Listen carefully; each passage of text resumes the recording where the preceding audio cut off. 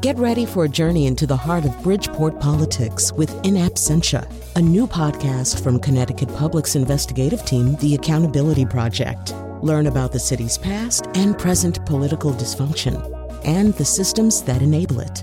Tune in wherever you get your podcasts. Funding provided by Gregory Melville and Susan Fox and Kathleen Bromage. What's the point of being on all day when no one appreciates the praise you make? What's the point of being on all day when no one can tolerate the noise you make? I'm just a fan.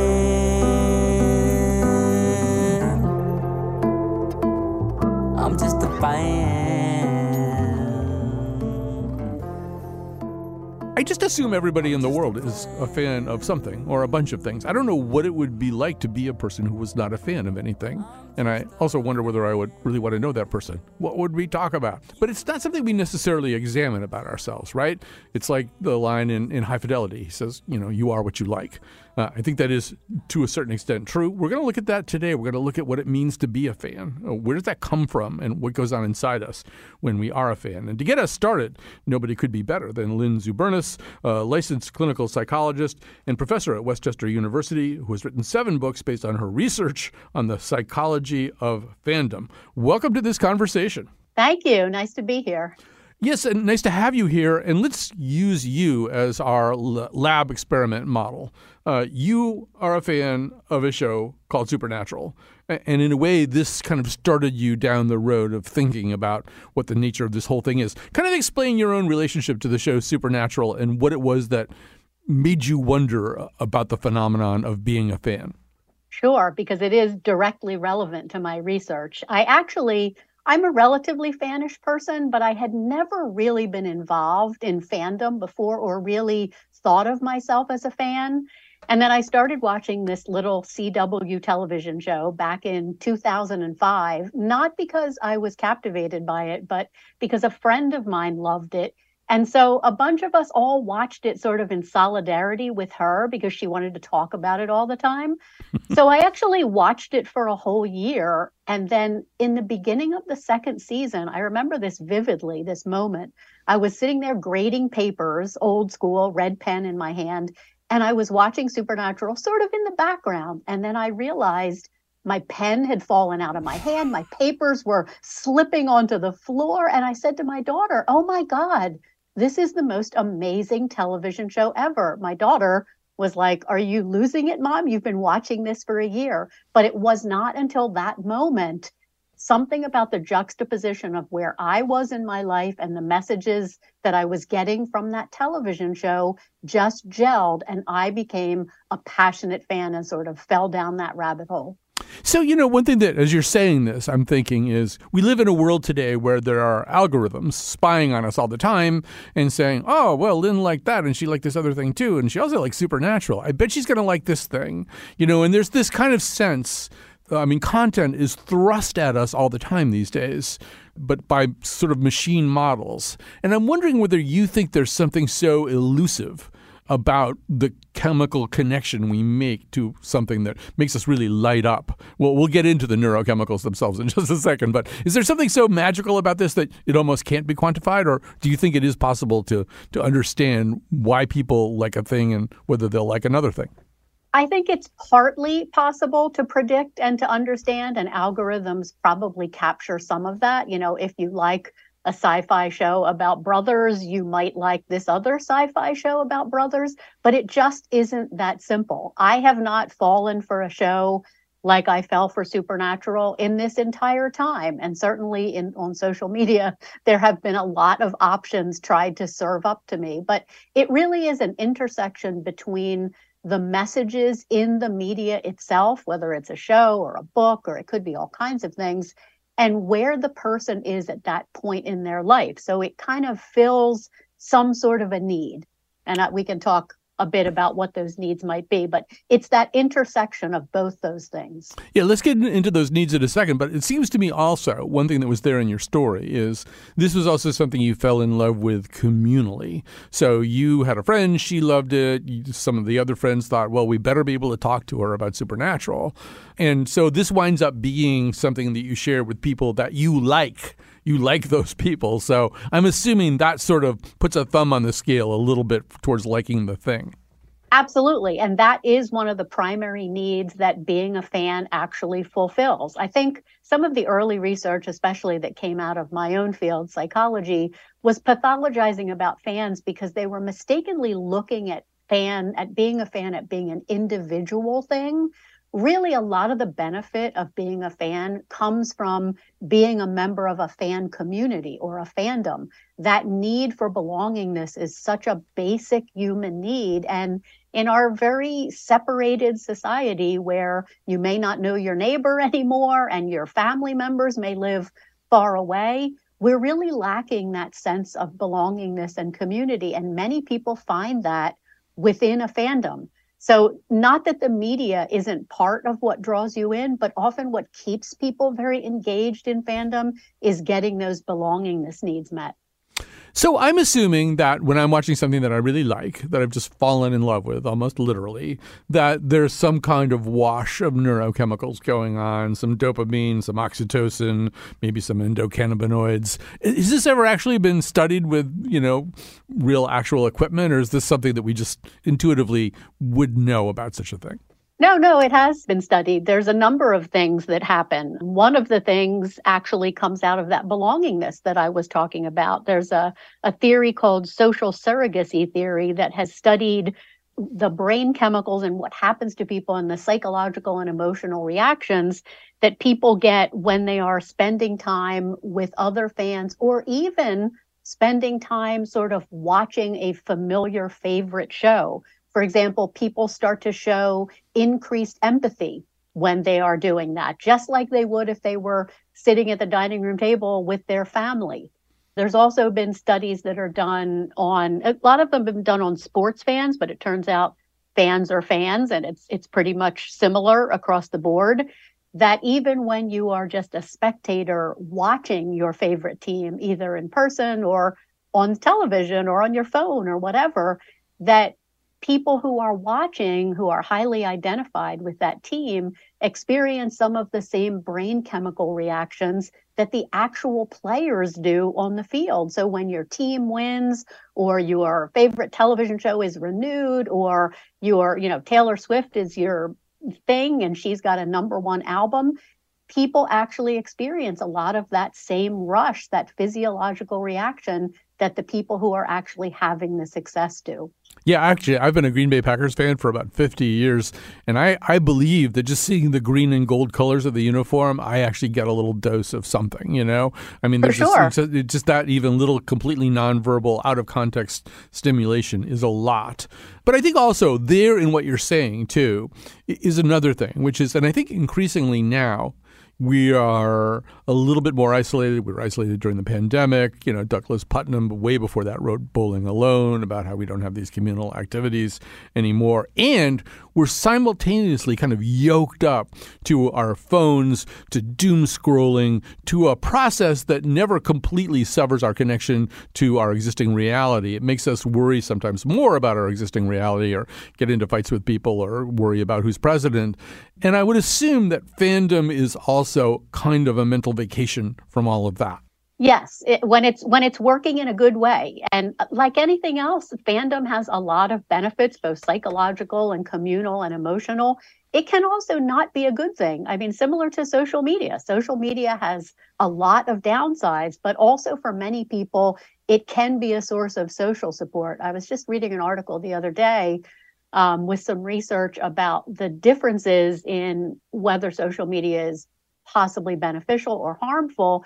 Depends on whether you're interacting in an active way or a passive way. So if you're just, as you say, doom scrolling through Twitter and just especially watching negative, alarming thing after negative, alarming thing, that is not going to be good for your mental health. But if you are on social media, interacting within a community, celebrating something with fellow fans, that's going to be good for your mental health. That's going to be a source of social support for you. So like everything, there's never a simple answer. It can kind of go either way. Yeah, and I think also with fandom, a lot of it depends on how we're handling it, what we're doing with it.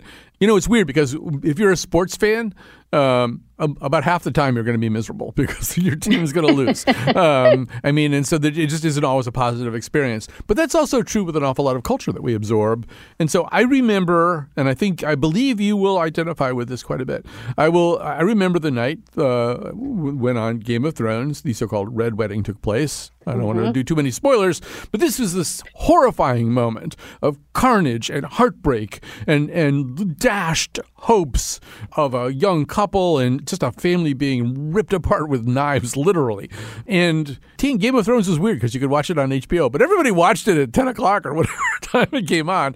And then, like, when it was over, the phone rang at our house, and it was one of our friends, and actually my partner's brother, calling it because he needed to talk. I mean, he was devastated.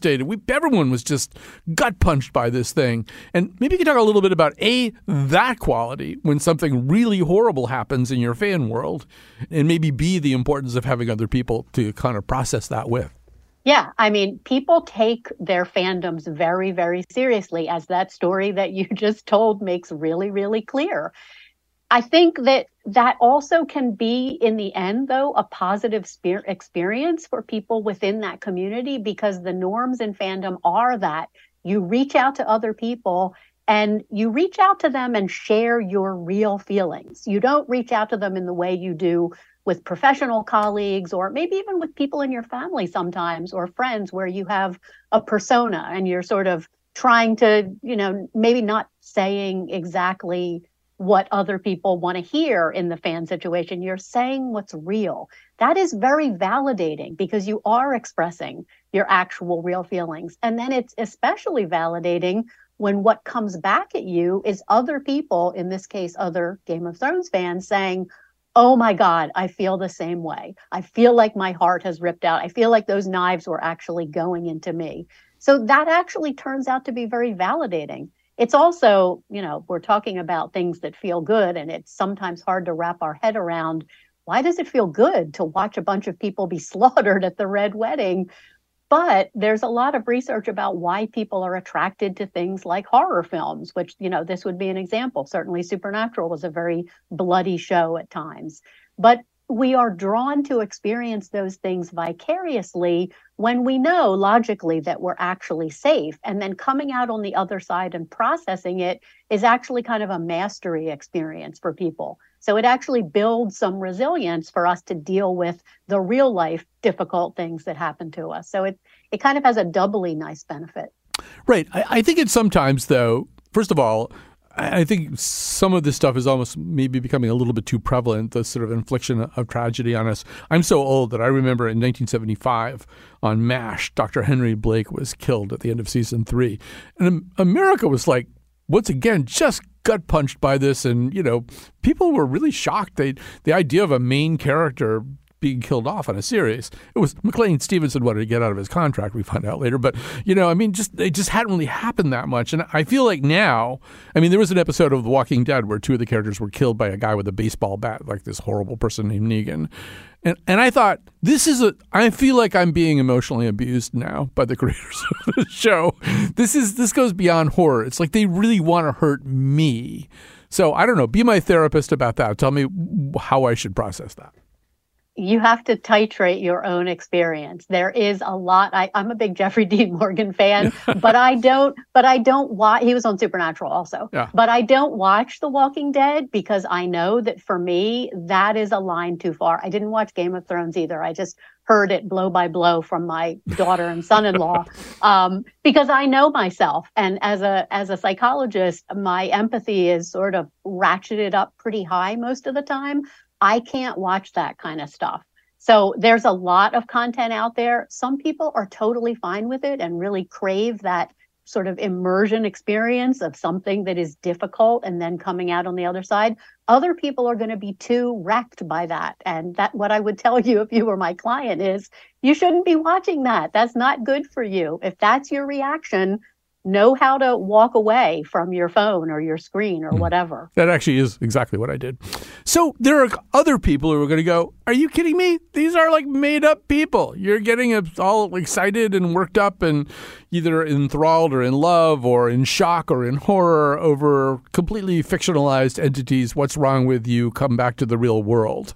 What's your response to people who say things like that? Well, first of all, they do have a bit of a point because I do see people within fandom when they're very passionate about some kind of media, or even when they're passionate about the persona of a real person that they are very passionate about, or a sports team hero, a football player or something. It doesn't even have to be a fictional character. But sometimes that passion does people start to lose the awareness that these are fictional characters. It's okay for a character like Negan to do a horrible thing like pummeling people to death with a baseball bat in fiction. That has nothing to do with whether or not it's okay in the real world. So I do think it's useful that we remind ourselves that fiction exists for a different purpose and it is not the real world. But interestingly, the way the brain works and the reason we are so drawn to fictional characters is because we have the same responses to our favorite fictional characters that we're seeing on TV as we do to our real life friends and family when we spend a lot of time with them. Our brain is, wired with mirror neurons. We recognize familiar faces and we feel that same sense of, I'm with my people, I'm with my family. That's why we get so attached. That part of it is not bad. The other part, if you lose the thread between what's fictional and what's not fictional, can be difficult. As I was preparing for the show, another thing I started to think about, because we do, as you said at the beginning, kind of fall in love with shows or, movies or whatever that we really love. We probably have some of the same oxytocin, cuddle hormone hits and stuff like that. But there's also, I don't know, have you experienced just like going back and looking at something 5 years later and going, what the hell was I so excited about? We can also fall out of love. Maybe talk about that. Yes, absolutely. And people really differ. I've been in love with Supernatural since 2006. So clearly I don't fall out of love very easily. I tend to be pretty fandom monogamous about things. But other people are very different and tend to be sort of serial monogamous, love this thing. And then a year later, nope, that doesn't meet my needs anymore. Now I love this new thing. It just depends, again, on that intersection. Sometimes the media that spoke to you and the characters that meant a lot to you when you were 33 don't meet those same needs when you're 45 and you're looking for something else and you're looking for a different kind of community around that thing. So most people, I'm a little bit unusual, I think, in that I have stayed in love with Supernatural for all this time. Most people have a little bit of moving around. Although, my brother-in-law's been an Eagles fan. I'm in Philly. He's been an Eagles fan since he was about 5 years old, and he's definitely not 5 years old anymore. Well, being an Eagles fan is a treatable psychiatric disorder. But we don't have time. We don't have time to have that conversation right now. But, I do want to talk a little bit here towards the end about the more interactive world we live in these days. I grew up and I would watch MASH or something, and that was the end of it, really. We live at a time where social media allows us to collectively process things, to sometimes make it a two-way communication. We'll often hear terms like shipping, which is fans wanting two characters to get together. And sometimes those prayers are heard. That sometimes is called fan service, when you give the fans something that they wanted. They wanted to see Thor and Hulk have a fight finally to see who was stronger. Or there's fan fiction that you can share with other people online. You can have Dr. Cuddy and Dr. House get pregnant and have a baby, and maybe it's Dr. House who has the baby, and there's all this. So what's the overall kind of precipitate from that? How does that make us a different kind of fan than might have existed 30 or 40 years ago? Yeah, I have to give you a shout out for actually mentioning MPreg, which is a very little known genre of fan fiction. So kudos for you on doing your research. Yeah, that's the idea that the man sometimes will get pregnant, or Commander Picard will get pregnant by his number one or something like that. Yeah, go ahead. Yes, exactly. But it has changed the way fans interact both with each other and the way they interact sometimes with the source material or the real people. The research that came out of psychology many, many years ago, back in the 1950s, talked about the concept of parasocial relationships. And that was a pretty pathologizing term, which referred to the fact that it was mostly about celebrity worship, the idea that a fan worships and knows everything about this particular celebrity. And the celebrity, of course, doesn't have any idea that that fan even exists. So a parasocial relationship was viewed as inherently an unhealthy thing because of its completely one-way, lack of reciprocal nature. Things are much more reciprocal now. Fans can interact with celebrities, people on the other side of the divide, either on social media or at fan conventions. There is more reciprocity. Certainly, it's still not truly reciprocal because the celebrity doesn't really know the fan the way the fan feels like they know the celebrity. But that has made things not as one way as it used to be. I wrote a whole book with the cast of Supernatural because they wanted to speak directly to the fans and let fans actually get to know them a little bit. So they wrote very personal essays. That would never have happened back in the day. There's less guardedness around kind of image, at least to a certain extent. But I think it's also changed the way fans interact with other fans. You mentioned all kinds of creative pursuits, which is one of the best things about fandom.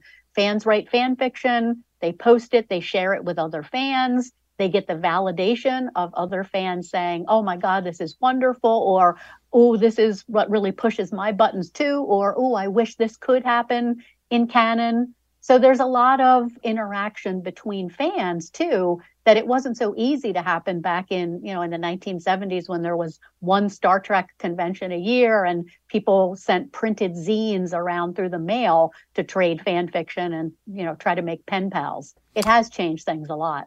We have to stop there so I can get home and watch the new episode of The Night Agent. But we've been talking to Lindsay Bernis, licensed clinical psychologist and professor at Westchester University, who's written 7 books based on her research on the psychology of fandom. Worst parasocial relationship ever.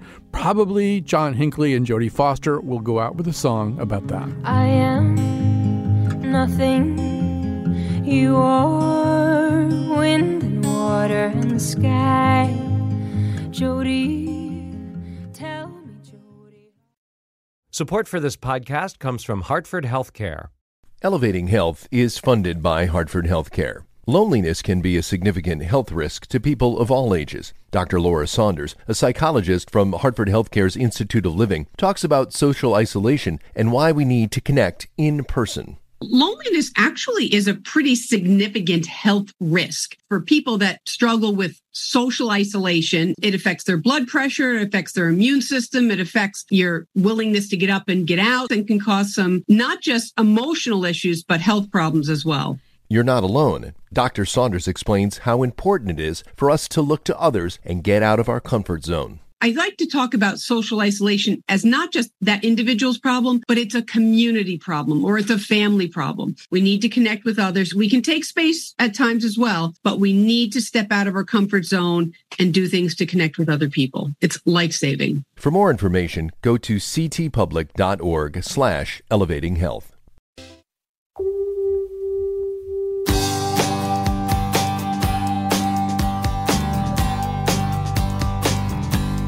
Sunday night,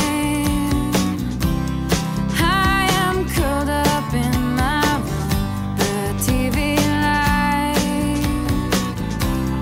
fills my heart like a balloon.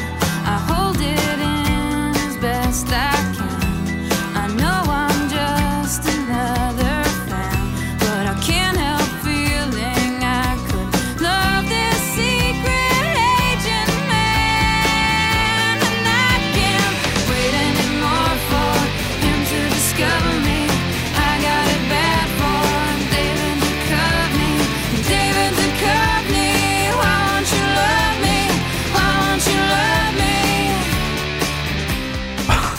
I love that song so much. So much. All right, we're going to continue talking about fandom. Joining us now is Maya Phillips, the author of Nerd Adventures in Fandom, From This Universe to the Multiverse, and a critic at large at the New York Times. Maya Phillips, welcome to our conversation. Thanks. Thank you for having me. So, reading your work, it seems to me that one way that fandom, and maybe especially nerd fandom, begins is with a sense of recognition, right? Either we see ourselves, or we see an aspirational version of ourselves, or we see a group we think we could fit into. We think, I could see myself at Hogwarts. I probably would have been Ravenclaw, but not, or maybe it's a representational thing. I know for you, it was Black Panther, it was Luke Cage. Probably not Zach Taylor, the Black Power Ranger. Could have been, though. But maybe talk a little bit about that idea of recognition. Absolutely. I think especially for people of color, for, women, for, trans people, just any kind of group where you feel marginalized in a larger culture, nerd culture and fandoms allow you a place where you can feel yourself. And it's really like placing yourself within the world of that fandom. And, I know earlier in the earlier segment, you were talking about fan culture and fan fiction and like interacting with that world. And I think that really appeals to a lot of people who maybe feel like outcast or just don't feel represented elsewhere. Yeah, and I would extend that. Okay, so I'm way, way, way older than you are. But, for example, when Spider-Man came out as a comic book, and there have been mostly DC comic books which have this kind of somewhat Republican, kind of emotionally closed off quality to them, particularly back in those days, back in the 60s. And suddenly, here's this guy who really was a nerd. I mean, Clark Kent is a lie. Superman is the truth. Peter Parker is the truth. Spider-Man is a little bit of the made-up identity. But Peter Parker was a real nerd, and he was neurotic. One of the first things that Spider-Man does in one of the first comic books is he swings through the window of a psychiatrist and ties the psychiatrist up and asks him a lot of questions about why he would be doing such a thankless job. And as a neurotic kid, I felt very seen, as they say, at that moment. I mean, I really think it can be almost anybody probably feels like an outcast in certain ways.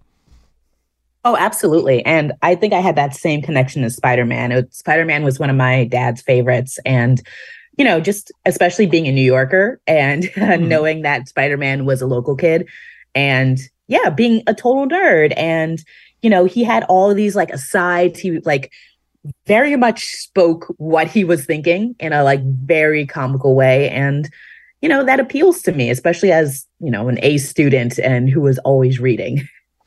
Right. So, you heard some of the stuff that we said in the first segment, but Harry Potter is interesting to talk about because Harry Potter starts in the 90s where there isn't quite the amount of interactive stuff available. But what there is this phenomenon where kids line up outside bookstores at midnight when the new book is coming out. And a lot of times they are in costume. And it seems to me that maybe some of the hived off world of nerd culture starts to mainstream in a certain way. You kind of have cosplay Comic-Con stuff happening, but Barnes & Noble full of kids who wouldn't necessarily have done that. Yeah, absolutely. I mean, I remember being a part of that. Well, not the actual waiting outside the bookstores because that was a bit much. But I do think that at some point there was a shift to where you see cosplay more often. And it's really interesting, from me being a critic who writes about, of course, pop culture and nerd culture, but also just fine arts, that, you see that in theater too, like people cosplaying at Phantom or Six or, it seems like every medium now has an element that lends itself to that kind of fandom, that kind of performative fandom. Yeah, so, I want to talk a little bit also about the way in which, this is a sort of over-covered subject, but you have fresh and interesting insights into it. The way in which nerd culture went from a marginalized culture to a mainstream culture, and also way more about anime and Japanese film in general than I do, but there's the term they have called, I think it's otaku. Otaku are people who fail to acquire social skills because they're too immersed in some kind of genre or subgenre. Years ago, probably before you were born, William Shatner went on Saturday Night Live and did this whole bit where he talked to a Star Trek convention, but he told them basically to get lives and go out and kiss a girl. And and they felt very assaulted and betrayed by this, too. I mean, here's their hero saying this stuff. But there's a way in which I think those stereotypes in the comic book man in The Simpsons are less real and relevant today. Yeah, I mean, but you still do get them. And it's interesting that you mention anime and otaku, because I think at some point there was a shift, just like with nerd, that like a lot of anime fans tried to reclaim the term otaku. And with anime, and especially, like, even though we have such a big like pro nerd culture now that it's so mainstream, anime is still kind of on the fringe a little bit, like depending on how deep you are into it. Like there are the mainstream kind of, the mainstream stars. But if you get really into anime, like it's still something where there's that idea that you are a nerd, and there's also that gross kind of idea that there's like some kind of sexual deviancy there, or, because of hentai and all of that. And it all gets conflated. And, for someone who grew up like loving anime, like that's really tough to see when there hasn't been as dramatic as a shift as we've had with like, Space Odysseys and with the MCU and comic book stories. Yeah, well, I mean, one suggestion of that, I mean, once again, I don't know that much about it, but, Miyazaki, who's sort of the Scorsese of Japan or of Japan animation or whatever we want to call him, in 2014, we'd play the clip, but I'm sure it's in Japanese, in a TV interview, he said, if you don't spend time watching real people, you can't do this because you've never seen it. Some people spend their lives interested only in themselves. Almost all Japanese animation is produced with hardly any basis taken from observing real people. It's produced by humans who can't stand looking at other humans. That's why the industry is full of otaku. And, that's sort of like Shatner turning on his fans. I mean, that's got to be tough to hear from him. Oh, yeah, that is. I hadn't heard that. That is really disappointing. But I can also, I understand that, because Miyazaki is working on a very elevated level. And like, it's really great that Studio Ghibli has been such a force and has really made that corner of anime really mainstream, and has been honestly a pioneer in terms of animation. But yeah, I would say that's too broad of a statement to make, to just a blanket statement for anime and anime fans, because I feel like people still think of anime as one thing, and they're typically going to think of like shonen, like Naruto or something, or Dragon Ball Z, which is fine.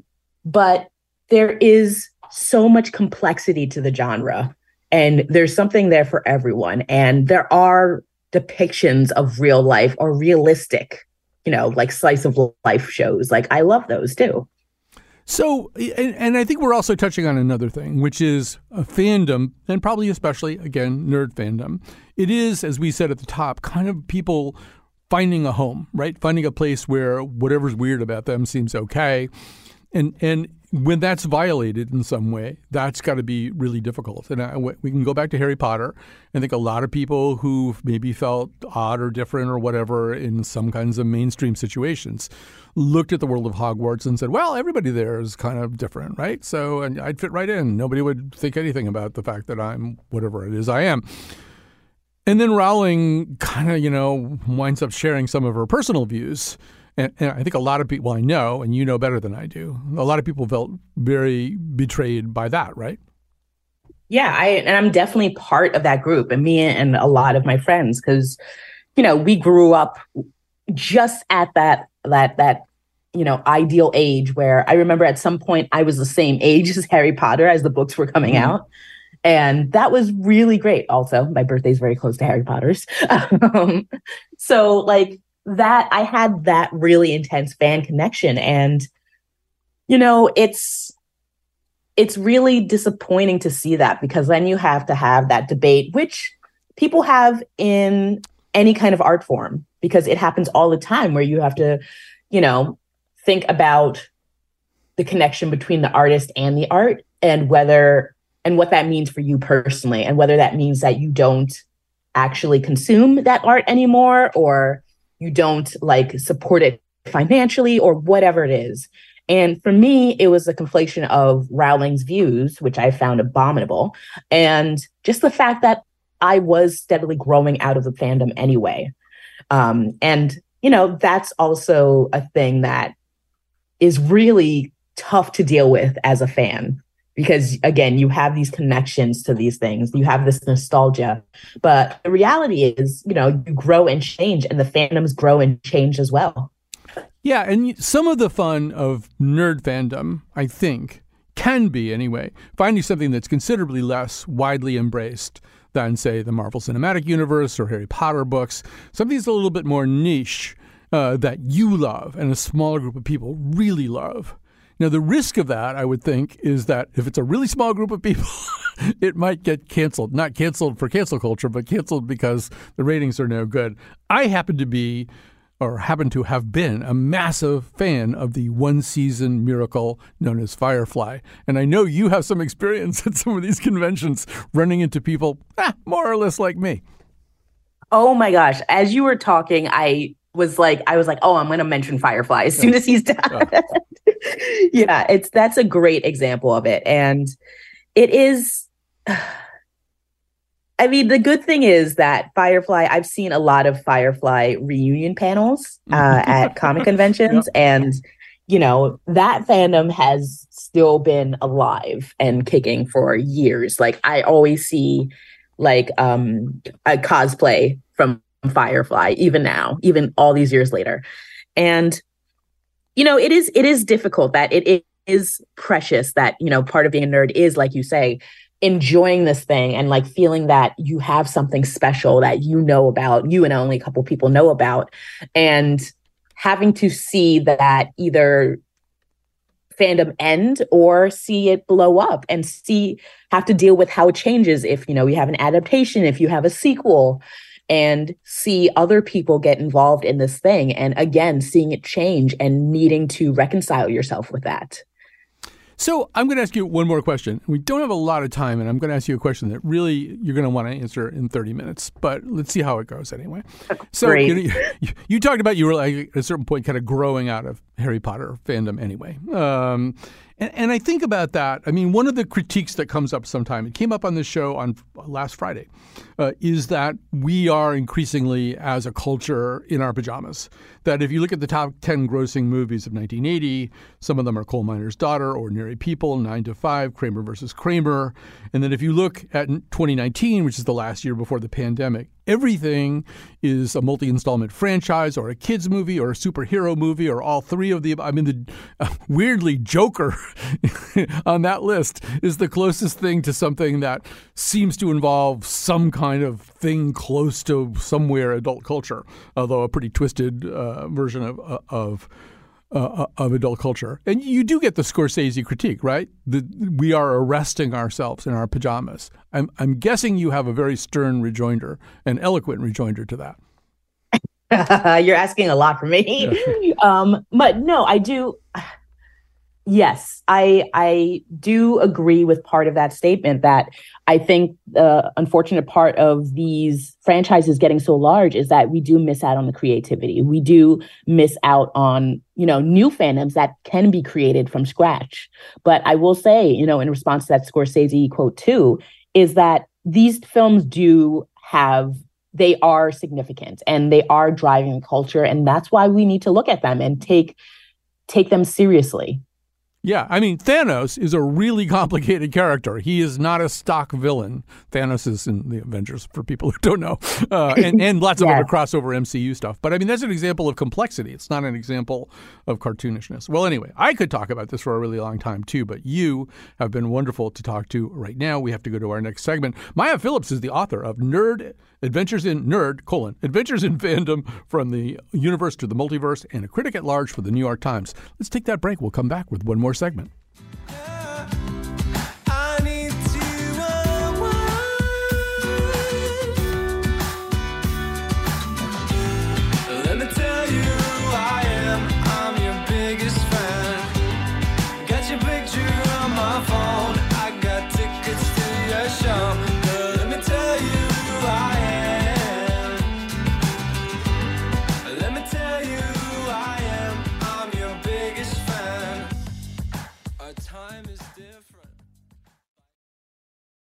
Okay, let's give her top billing. This show is produced by our intern, Melody Rivera. She's done a terrific job on this. I'm feeling increasingly confident that when she takes over All Things Considered next year, that franchise will also be in very good hands. But thank you, Melody, and thanks to Kat Pastor, our technical producer. Lily Tyson is our senior producer and mother hen to all interns. I guess calling you a hen is maybe not. No, she's making a face. She's making a bad face. All right, but anyway, we have to proceed here with Jessica Houch, a lecturer in the program of Writing and Rhetoric at Stony Brook University. She's moving to New York Institute of Technology in the fall as assistant professor. Her forthcoming book is Mind, Body, and Emotion in the Reception and Creation Practices of Fan Communities. So first of all, Jessica Houch, welcome to our show. Oh, thank you so much for having me. So you don't have to be a bird to be an ornithologist, but I feel like it's kind of hard to do the kind of scholarship that you're talking about doing, that you are doing, without having, more than a few toes in the water of this whole world. Maybe you could talk about your own relationship to this and how that kind of precipitates your scholarship. Absolutely. And if you notice, the trend amongst the guests that you've interviewed today is that we're all talking about this both in terms of our experience as academics, but also our experience as fans. And there's a long history of that within fandom studies, going back to Henry Jenkins and his book Textual Poachers, where he coins the term acufan, which is this idea of bringing together your fanish inclinations and your academic work to create a kind of autoethnographic account of what you're observing within these communities.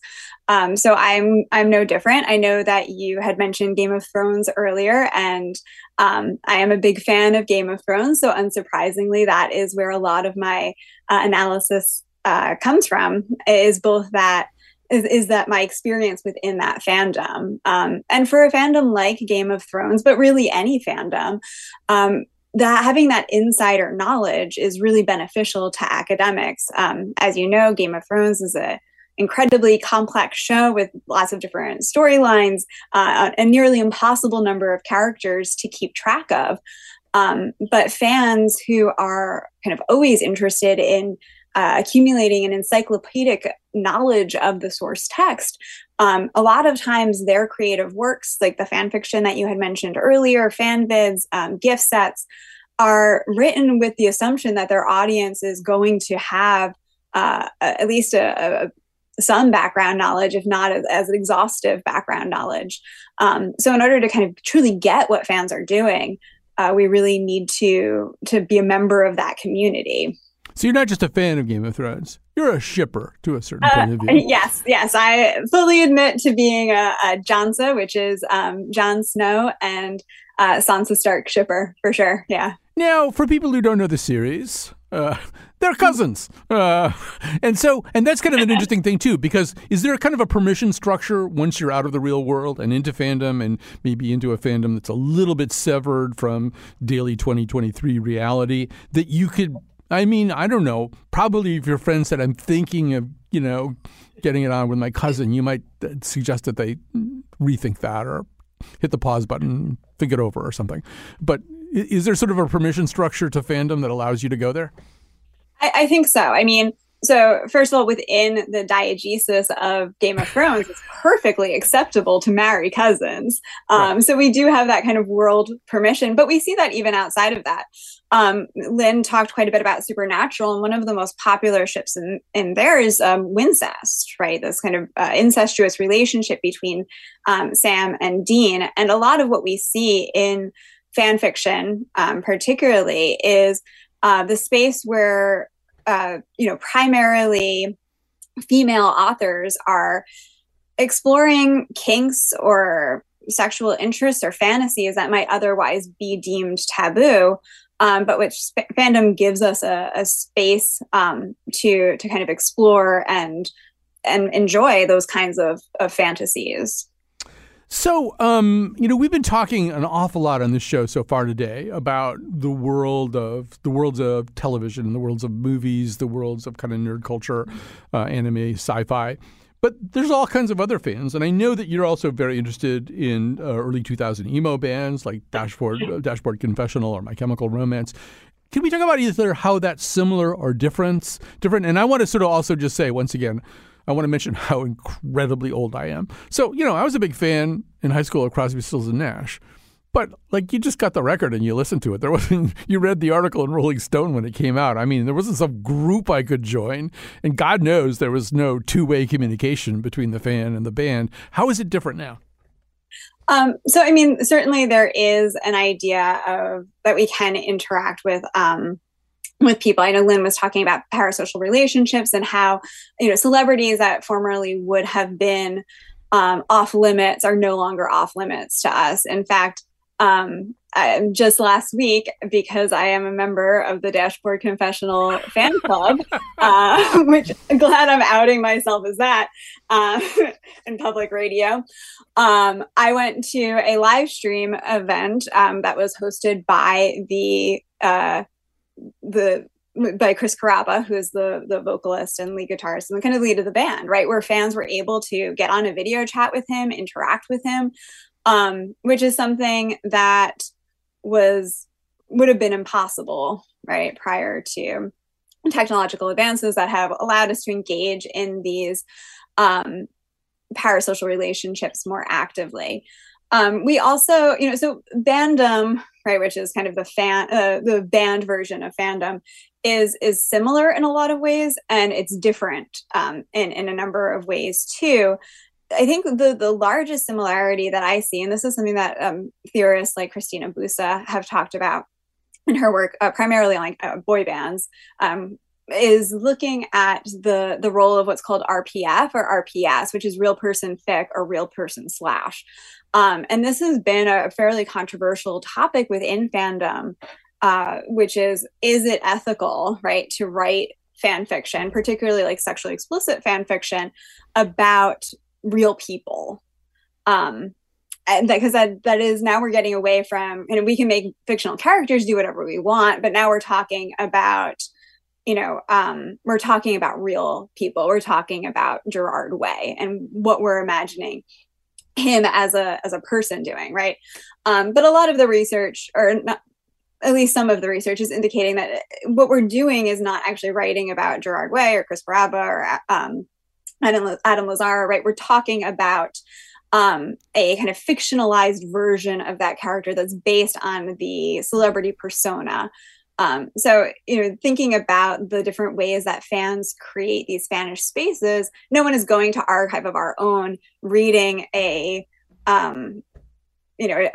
Ferrari, which is Gerard and Frank from My Chemical Romance fic, and thinking this is a true story accounting of the time when Gerard was a priest and Frank got a stigmata tattoo, right, which is the plot of one of the most infamous / famous Ferrari fics, The Unholy Verse.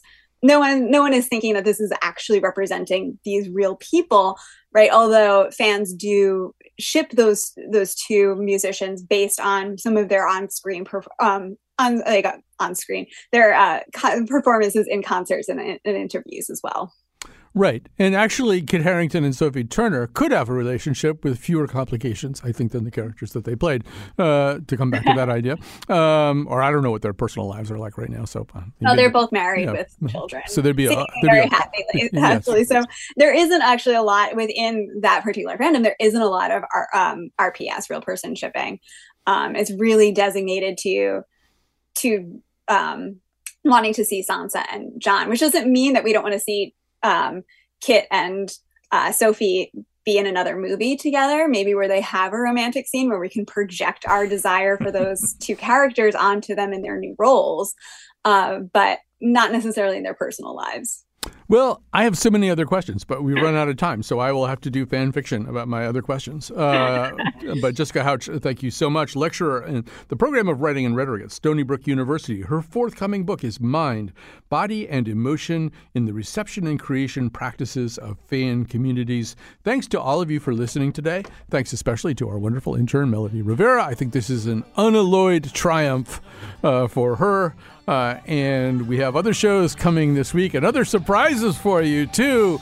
There's changes coming for the Colin McEnroe show. They wouldn't know. No, I'm making it sound like too much.